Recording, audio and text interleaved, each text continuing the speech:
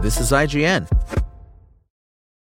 At Grand Canyon University, we believe in equal opportunity, and the American dream starts with purpose. Whether your pursuit involves a bachelor's, master's, or doctoral degree, GCU's learning environments are designed for supportive networking and collaboration. With over 330 academic programs, GCU provides a path to help you fulfill your dreams.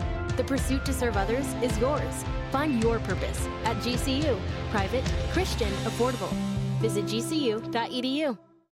Writing and directing a sequel to a beloved horror franchise is no cakewalk, despite how easy Lee Cronin makes it look with Evil Dead Rise.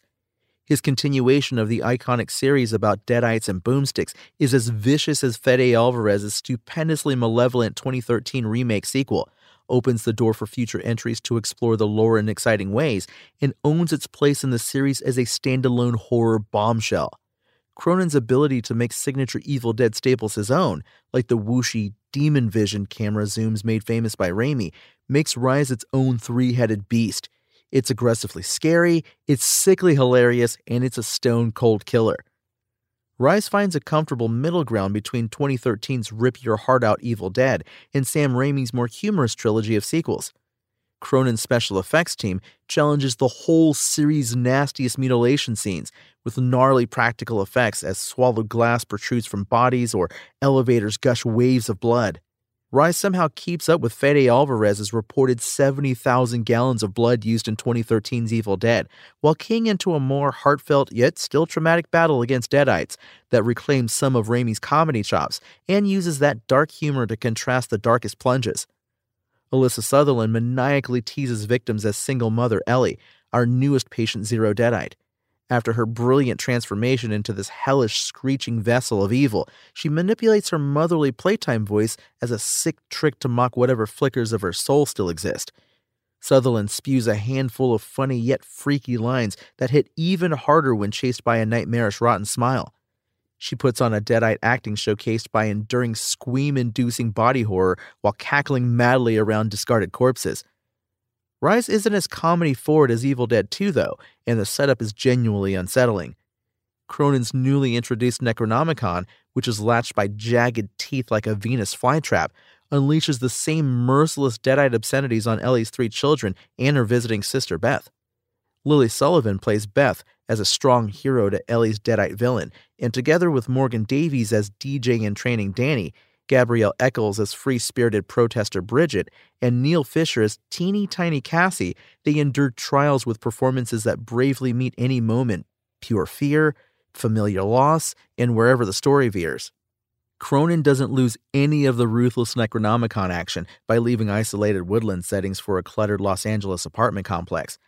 Much like how Scream 6 uses New York City as a fresh metropolitan backdrop for familiar Ghostface assaults, Rise translates signature deadite brutality to the claustrophobic confines of a boxy rental with just a few rooms. Instead of roads or bridges becoming unusable, the damaged building becomes a death trap of crumbled stairwells, broken elevators, and exposed wires that look like tree vines.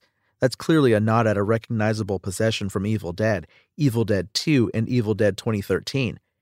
Cronin's clever and precise about the ways he honors imagery from prior films without outright replication, as he dominates the challenge of problem-solving how the Necronomicon's demonic curse would wreak havoc in a more populated location.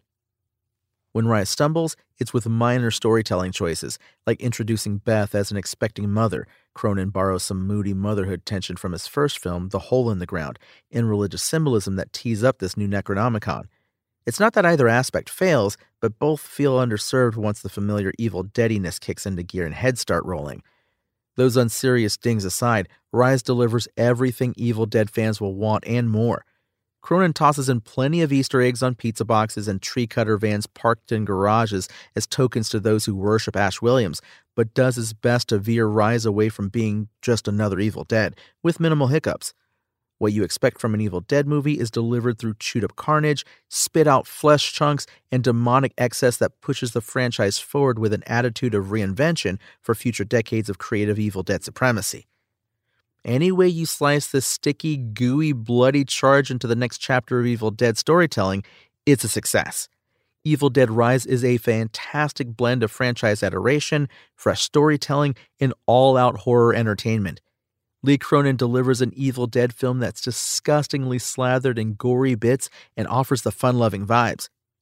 Whatever stumbles there are while developing newer Necronomicon lore or leaning into motherhood themes barely break its momentum, as performances hold strong through thick blood eruptions and thinner moments of storytelling, which are few and far between. Rise plays the hits, takes risks that pay off, and leaves us salivating for more. Everything an Evil Dead sequel should. Evil Dead Rise opens in theaters on April 21st. Want to learn how you can make smarter decisions with your money? Well, I've got the podcast for you. I'm Sean Piles, and I host NerdWallet's Smart Money Podcast. Our show features our team of nerds, personal finance experts in credit cards, banking, investing, and more. And they'll help you make the most of your money while cutting through the clutter and misinformation in today's world of personal finance. You'll get clarity on strategies to help you build your wealth, invest wisely, shop for financial products, and plan for major life events. Listen to NerdWallet's Smart Money Podcast wherever you get your podcasts.